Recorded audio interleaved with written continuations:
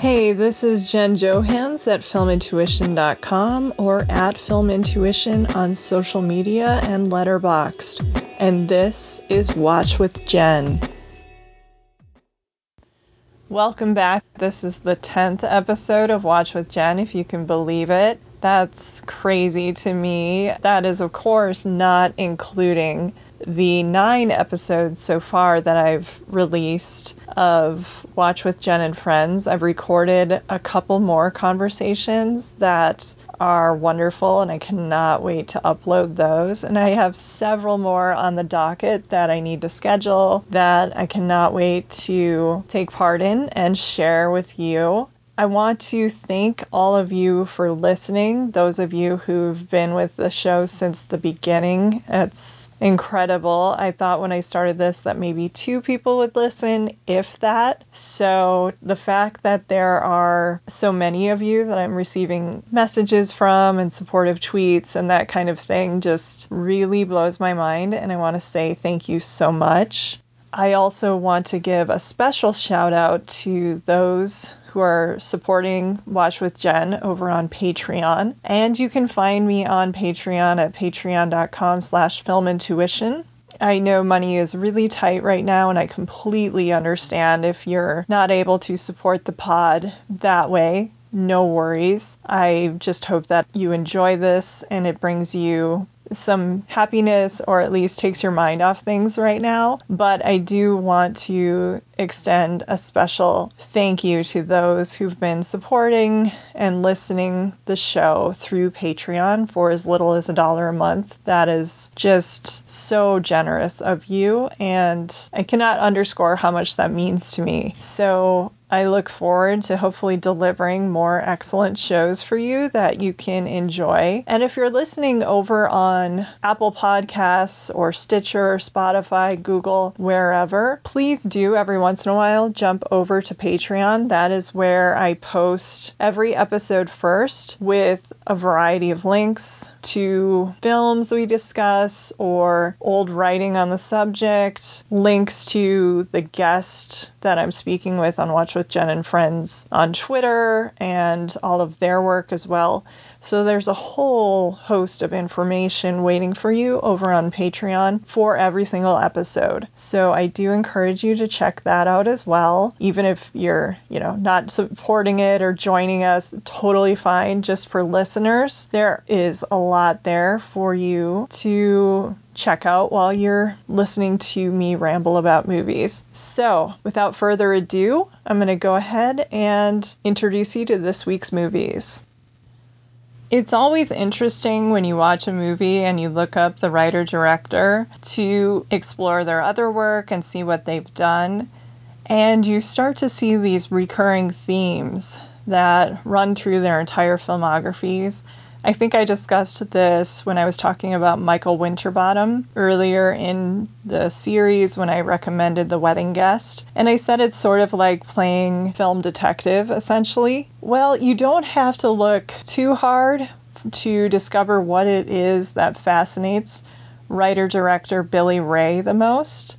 And that is the duality of man, or those who are hiding something major. The film that I would like to talk about today is his directorial debut, Shattered Glass, which came out in 2003, and it is available right now on Cinemax or wherever you rent movies. It is based on a true story. Billy Ray adapted H.G. Bissinger's titular article, Shattered Glass, in Vanity Fair about the fraudulent journalist Stephen Glass, who wrote for the New Republic from 1995 to 1998 and fabricated over half of his articles before he was eventually found out. He made up sources, websites, quotes, even entire stories, and the film chronicles the plight of his coworkers, his colleagues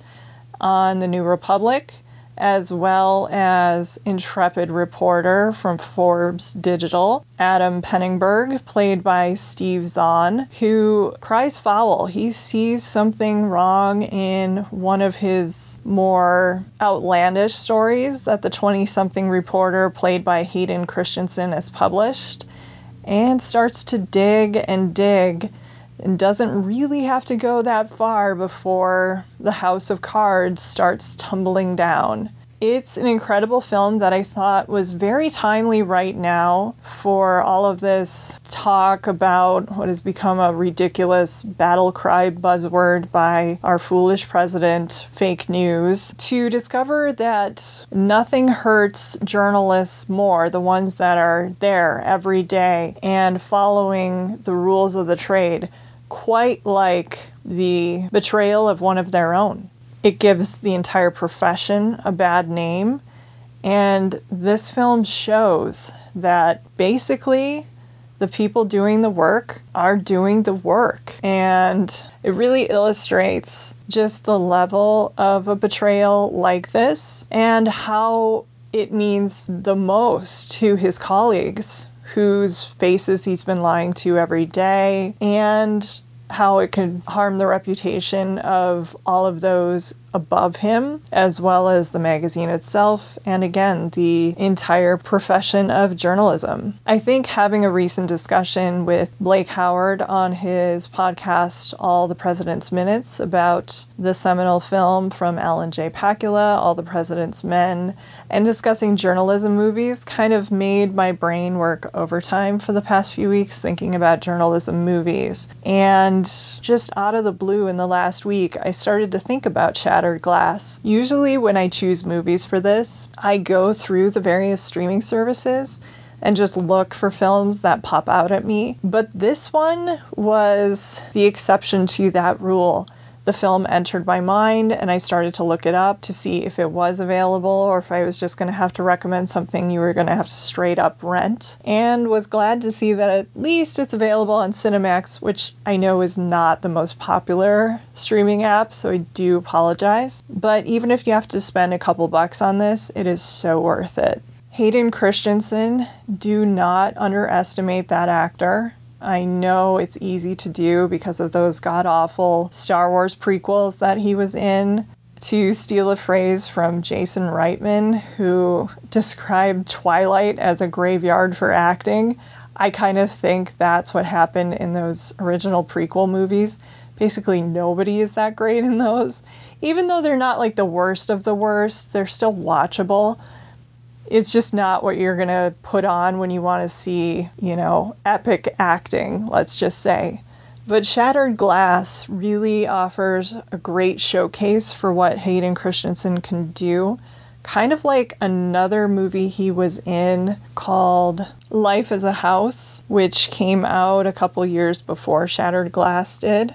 And if you watch these two films together, you kind of think, boy, the film world let down Hayden Christensen because he has incredible talent. But the person who actually really steals this movie is one of my favorite independent actors, Peter Sarsgaard, who plays Charles Chuck Lane, who is the superior of Stephen Glass, and was kind of suspicious of him. Chuck Lane was put into a very precarious position. Before he received his promotion, the job had gone to the beloved editor Michael Kelly, played by Hank Azaria, who actually got fired for standing up for Stephen on one of his stories that was eventually they discovered was actually fabricated. Michael Kelly, of course, wound up at the New Yorker. So when Sarsgaard's Chuck Lane wound up stepping into his shoes, he was not nearly as beloved as Michael Kelly had been. And it's a very complicated role. It shows the politics of office life, no matter what job you're in, and the range of emotions that play out by Sarsgaard for the full course of the film, which is, interestingly enough, produced by Tom Cruise. earned Sarsgaard a number of award nominations that year. He was nominated for a Golden Globe, Independent Spirit Awards. He won a few from those Critics Circle groups. I think Boston was one of them. And the cast, in addition to, of course, Christensen and Sarsgaard and Azaria, also includes, as mentioned before, Steve Zahn, but also Chloe Sevigny, Melanie Lynskey, and Rosario Dawson, just to name a few. It's a tremendous movie and definitely set the stage for Billy Ray on wanting to explore these complicated human beings who present one face to the world, but are really another in secret. He followed up Shattered Glass with another excellent film called Breach in 2007, which chronicled the FBI traitor Robert Hansen, who sold secrets to Russia. And then he made the remake of one of my favorite foreign films, The Secret in Their Eyes. He then made a miniseries for Amazon of Scott Fitzgerald's unfinished novel, The Last Tycoon, which had been made in the 70s with Robert De Niro from director Elia Kazan. And right now he is working on A Higher Loyalty. He's adapting James Comey's book in miniseries form, writing and directing. So that should be interesting as well. But overall, I encourage you to start with his directorial debut, Shattered Glass. It is my personal favorite in his filmography, and I look forward to hearing what you have to say about that one. So enjoy. Recently, I've started getting into the habit of, especially on weekends, ending the day with a comedy movie. It's a great way, especially right now, to sort of laugh your troubles away for a few hours, and I highly recommend it. When I was looking over good comedies to recommend to you, I found one that's one of my personal favorites. It's dumb, but it is so funny. It came out 19 years ago, and it was a huge hit back then. But because it is now basically college age, if it was a person, I kind of thought, well, let's bring it back to your attention today. The film is Heartbreakers, which is now playing on Hulu and Netflix. Directed by David Merkin, who was a former Three's Company, Newhart, Simpsons writer. He directed one episode of The Simpsons, also Larry Sanders and other shows. He made his filmmaking debut in 1997 with Romy and Michelle's high school reunion, which I just love that movie as well, and then made this one, and then never made another film again as director. I don't know if he just didn't like that role and preferred writing, or was getting ready to retire, or what the reason was, but this was his last great send-off as a filmmaker. And it's quite a good legacy to leave in making so many people laugh. The film stars Sigourney Weaver and Jennifer Love Hewitt as Max and Paige Connors, a mother-daughter conwoman team who divide and conquer when they find a new wealthy male mark. Mom seduces him, ropes him into a quick marriage with the old line that she cannot have sex before the wedding because she's so religious. And then it's usually Paige's turn, the daughter, to be sort of the sexy young girl that he has in his eye line. At the beginning of the movie, the mark is Ray Liotta, who just kills in this film. When people say the name Ray Liotta, you always think of his darker films. And I remember reading an article, and it made me really angry as a film writer to see that this person just did like the bare minimum of research before he interviewed Ray Liotta, because he said something like, you only make gangster movies, to Ray, and Ray said something like, I was in Muppets from Space. And then he also talked about Heartbreakers, and he said, you should see Heartbreakers. I think you will like that one. It is really funny.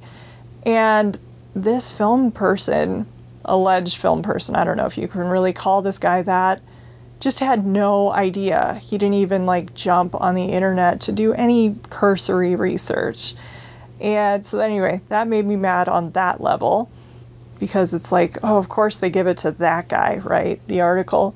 But I wanted to stand by Ray here and say this is, I think, his funniest performance that I've seen. And of course, I mean, I love him in Muppets from Space, but, you know, I'm going to watch Heartbreakers the most because although I'm a Muppets person, I'm more like vintage Muppets. At the beginning of the movie, Sigourney marries Ray Liotta and pulls that old can't have sex before the wedding trick, and then pretends to be so drunk on the wedding night that she like falls asleep before anything can happen. He goes into the workplace the next day to take care of something and sees Paige there, and he's all amped up and lunges at Paige and starts something, and of course that's when Sigourney enters the scene.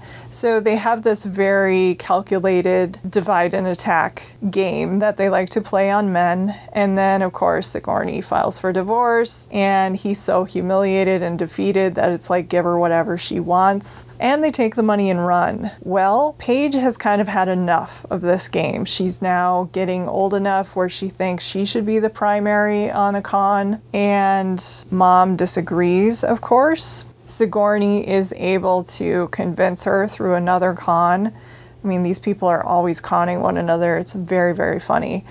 And the two women venture down to Palm Beach to look for their next mark. They find it in a tobacco baron played by Gene Hackman, who, just like Ray Liotta, is absolutely dynamite in this movie. He is so funny. Ray kind of plays sort of a macho stereotype guy, whereas Gene is just disgusting in this, like purposely. As a tobacco baron, he's always hack coughing and likes to encourage his ladies to smoke. I mean, the man is just like reason 185 million not to start smoking. And it is a really great contrast of acting styles that just works very, very well. The film is very sunny. The cinematography is sort of picture postcard perfect of Palm Beach. The women are gorgeous, of course. And it's just a beautiful looking movie. It's perfect for summer. You get warm just watching them out in the Palm Beach area. It kind of reminds me of Dirty Rotten Scoundrels, but it might be kind of cheapening both films to compare them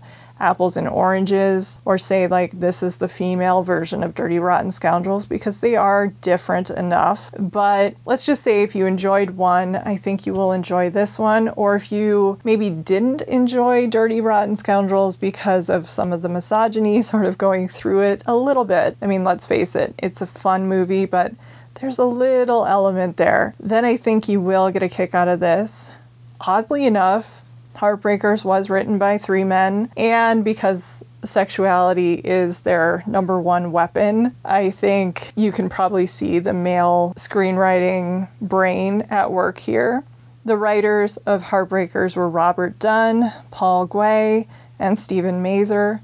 Guay and Mazur had actually written another hilarious movie in the 90s called Liar Liar. Huge hit for Jim Carrey. One of my favorite Jim Carrey movies. I think my favorite, of course, would be Truman Show, because that's just a masterpiece. But if you're going for just silly Jim Carrey comedy, Liar Liar is very sweet and very funny. Heartbreakers is augmented by a wonderful soundtrack. You get a Danny Elfman theme, which is called the Heartbreakers theme, that is first introduced in a wonderful way early on when you discover that they are mother and daughter. It's a perfect time to play that theme, and you're going to see it revisited throughout the movie. There's also a terrific pop soundtrack. Beck's Tropicalia is used.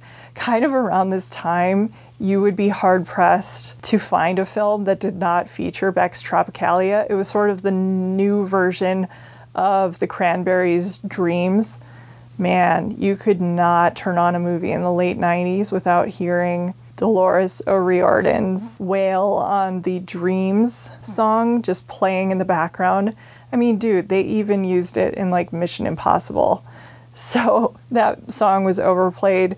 Tropicalia was overused as well, but now enough time's gone by where you're just really excited to hear it. Jason Lee and Sarah Silverman are also in the film. Jason Lee is very funny. I loved him in Mumford. Again, I'm like the one Mumford fan in the universe. It's a Kasdan picture he was great in. In this film, he plays a bartender that Paige meets and discovers, first they sort of are at odds, and then she discovers, hey, this guy has money. And he's not that bad looking, he's very nice, and Paige decides to try to run a dual con, so that complicates matters. But the thing that complicates it the most is when Ray Liotta's character follows them down to Palm Beach and has no idea he's been conned at first and just tries to get Sigourney Weaver back because he fell in love with her when she was duping him. Once he's in on the joke gets even funnier, and I think you will agree. So be sure to queue up Heartbreaker so you can find it again on Hulu and Netflix. Maybe it's because I'm a Hitchcock fan, but there's something to be said about movies that feature characters meeting strangers on public transportation, some sort of vessel they cannot escape. That just always works for me. I recommended Red Eye in an earlier episode, and have another film to encourage all fellow Hitchcock fans to seek out. It is called Trans-Siberian. It came out in 2008. And you can find this movie basically wherever you want to look. It is on Prime, Roku, Vudu, Tubi, Popcorn Flicks, and Pluto, among, I'm sure, many other apps with weird names that are tricky to pronounce, especially in quick succession. The movie was made by Brad Anderson, who is a terrific director. Now he's mainly doing television, but had a really interesting run of films there, starting in the late 90s and beyond. He also directed The Call, which is a movie I actually gave a shout out to last week when I was talking about The Guilty and encouraging everyone to see that. So The Call is probably his last really great movie, or one that I can recommend here. But he first caught my attention in the late 90s with this Hope Davis romantic comedy called Next Stop Wonderland, which is a wonderful film. One of my favorite movies of all time, and if you follow me on Twitter, this is going to be extremely familiar to you, is Happy Accidents. Whenever I meet somebody who actually knows this movie, without my having to put it in their hands or have them over to watch it or just recommend the hell out of it and annoy them until they watch it, they become like my instant new friend. Walter Chaw is actually somebody who you just heard in a recent episode of Watch with Jen and Friends. And when I was first getting to know him on Twitter, I mentioned Happy Accidents in some respect, as I am wont to do over and over again. And he raved about it as well in a reply. And it was just like, okay, Walter, you're my new best friend of the day. Wow. So if you know Happy Accidents, basically let's all get t-shirts and we're a new group of Happy Accidents groupies, I guess. Brad then made The Machinist with Christian Bale, which is an unsettling and outstanding movie that I still cannot imagine was safely made given how much weight Bale dropped for that film. It's a hard movie to watch, but it's very, very good. He also made Session 9, and then in 2008 he made Trans-Siberian. This film stars Woody Harrelson and Emily Mortimer as an American couple who travel to Beijing, China on a church mission trip. He's a total locomotive nerd, and his wife, Emily Mortimer, is a photographer, former wild child or bad girl, who has now changed her ways thanks to literally crashing into Woody Harrelson, and then they bonded after an accident. So I guess you could say they had a happy accident. See, I'm just going to keep tying it in over and over subliminally until you go seek out that movie. But anyway, back to Trans-Siberian. when they leave their church mission group, instead of flying directly home back to the States, they decide it will be fun to take the Trans-Siberian train trip from Beijing to Moscow, Russia, which it itself is interesting just from an outsider's perspective. You learn some interesting things, like China was worried that Russia was going to invade them, so they actually made their train tracks narrower, and so once the train travels far enough, they need to change the wheels and all of the gears or whatever it is, I don't speak train, in order to fit on the new wider Russian train tracks. So it was just a piece of extra security that China put in to keep them out. There's some symbolism there, because just as they get off the train to do that, it's around the same time that Roy and Jesse, our two Americans, meet a very mysterious pair of fellow travelers who are going to share their bunk car, and these are Carlos and Abby. Carlos is a Spanish, bedroom-eyed hottie, essentially, who I'm sure makes the hairs on the back of Jesse's neck stand up a little bit. She is intrigued by him right away. And there's a little bit of unease in the marriage of Roy and Jesse. Roy is always second-guessing her or telling her what to do. And I think in this new guy, Carlos, who definitely seems a little shady, it sort of calls to Jesse's past a little bit. So there's a slight attraction there when they first meet. But Carlos arrives with his girlfriend, Abby, the much younger Kate Mara. Kate is a fabulous actress, by the way, and this was before, of course, her turn on House of Cards and her other film work. So she is stellar here. The two couples get to know one another, and as I think you do very quickly, sort of when you're thrown together and living in tight quarters, especially when they can speak the same language, you want to bond with people like that really, really quickly to sort of give you some sense of home or familiarity. It's a deceptive sense of familiarity, though, because these are strangers. And the old adage, don't talk to strangers. At the same time all of this is going on, Ben Kingsley, who plays a Russian inspector, is hot on the trail of somebody who stabbed a guy in the back of the head and ripped off a bunch of drugs in that deal that went south, that we see the aftermath of early on. How are the couples involved? Who is involved? We don't really know. An interesting element of Trans-Siberian is that perhaps the couple you think one thing about versus the other, those preconceptions that you have might be off. So there's some interesting little surprises and twists there. It's a dark film, but it's a very good one. I think if you're going for straight up thriller, you'd probably want even one or two more twists.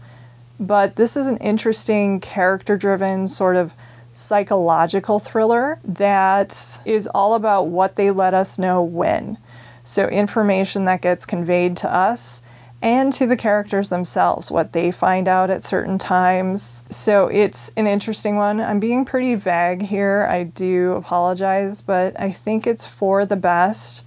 I reviewed this thing back in probably 2008, 2009 when it was out on DVD. And I had read some reviews ahead of time before I was even sent the film, and found out some twists that I should not have known from a number of reviews that I came across, including Roger Ebert and Stephen Holden's, which both are terrific. Roger Ebert loved this movie. He gave it 3.5 out of 4, if memory serves correctly. But you're going to want to wait to read those pieces until after you watch the movie. Just like it's another film that sort of makes me feel better about my decision to watch maybe the first 30 seconds of trailers only, and then eject or stop, get out of the trailer as fast as possible before they just spoil everything, because this trailer gives away so much. So don't watch the trailer, And be careful not to read too much about this movie before you check it out on any of those silly named apps that you have access to, because this is an interesting one and I think you'll dig it.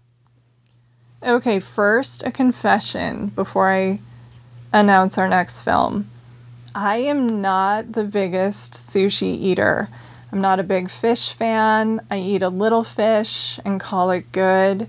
But yeah, sushi is not on my list of favorite foods or something I'm really into. So I'm not an expert in any kind of sense or a huge fan, but I will say that I'm a big fan of this movie. East Side Sushi, which came out in 2014. It's a wonderful underdog sort of fish out of water. Haha, see what I did there? No, just kidding.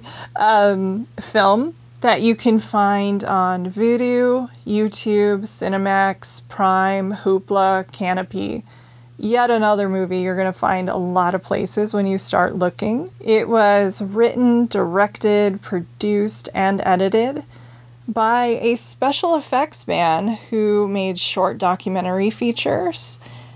And this was his first feature-length movie, filmmaker Anthony Lucero, and this is his only film he has made so far. The movie is in English, Spanish, and Japanese, and it's a lovely, inspiring film about a single Mexican-American mother who lives with her young daughter and her widowed father in East Oakland, California. She works on her dad's fruit cart, and she also does prep work in Mexican taquerias and various small restaurants, that kind of thing. But after she gets robbed at the fruit cart, she decides that she just can't do that anymore and gets a job as a sous chef at the Japanese restaurant Osaka. She is naturally gifted as a cook and works on her chef skills all the time. Her chopping skills in particular are out of this world. While working for the restaurant Osaka, she becomes interested in creating her own sushi dishes in her spare time, sort of using some of the Mexican flavors in sushi and making some very intriguing combinations. She's got her heart set on entering a $20,000 winner-take-all, first prize gets $20K contest called Champions of Sushi. And when Osaka's veteran sushi chef quits, she starts to help in the back and does more work behind the scenes for the chef Aki. And as she gets better and better, and there's sort of an attraction that develops between her and Aki, she wants to become a full sushi chef. The promotion comes with a better salary, gives her even more opportunities to learn as a chef, but she is prevented because not only is she Mexican, but she's also female, and the Japanese owner says that is just inauthentic and not what they want to present to customers. So she has a lot of pride and decides to walk away from that and bank everything on this Champions of Sushi contest. So again, you can say this is the underdog story because she's Mexican American and jumping into Japanese food culture. It's also a little bit of a fish out of water story, and it's also just sweet. I love that it centers on a woman, and it's a woman trying to do right by her family, gently push back against stereotypes on both sides. It's a lovely movie. I've seen it, I think, 2 or 3 times. I remember really being charmed by it back when it was newly released. I might have gotten a screener of it. I don't recall how I first saw it. And then a few years later, it played on Mubi, and I took that opportunity to rewatch it again, and I was so glad I did because it's a gem. I know that is an overused word, and when people call things like an underrated gem, which is becoming a bit of a cliche in film writing, I sort of cringe a little bit because I know I've done it way too much or started out doing that a lot. But this film really is an underrated gem, and no, I'm not just being a cliche here. It really is one that is sort of the type of movie that makes me sad that film festivals aren't happening right now, because that's basically where you would see it. This isn't going to get a huge theatrical run. It would probably maybe get released on VOD but because it has and like an untested female actress in the lead, or because the filmmaker isn't a name, it might not even get any kind of attention or anything that it deserves. So this is the type of movie you would have probably seen at, here in Arizona, it would be the Phoenix Film Festival or the Scottsdale International Film Festival. Just a lovely cross-cultural movie that plays well across the generations. Diana Elizabeth Torres is wonderful as Juana, and boy, I hope I do not butcher this, but Yutaka Takeuchi is great as well as Aki. And even though I'm sure he's a very good special effects man, that is what Anthony Lucero's known for, I wish he would work on another feature, because I think he has an interesting voice and some great stories to tell. Our final film this week is one that I am so passionate about that I've actually written about it twice so far. The first, when it was given a 2K restoration for Blu-ray on behalf of the Cohen Film Collection, and the second, when I chose it as one of my favorite film discoveries of 2018 for the site Rupert Pupkin Speaks. The movie is The Official Story, which came out in 1985. It won the Best Foreign Language Oscar for Argentina, and you can find it on the Criterion Channel as well as Canopy right now. Wisely using a Douglas Sirkian-style domestic mystery to gradually introduce international viewers to the horrors that took place during Argentina's Dirty War. The Official Story centers on a history teacher played by Norma Aleandro, who won an award at the Cannes Film Festival for Best Actress for her performance. Aleandro's lead fears that her adopted 5-year-old daughter, Gabby, might be the child of one of the tens of thousands of citizens who were disappeared following the military coup which installed a dictatorship in their country in 1976.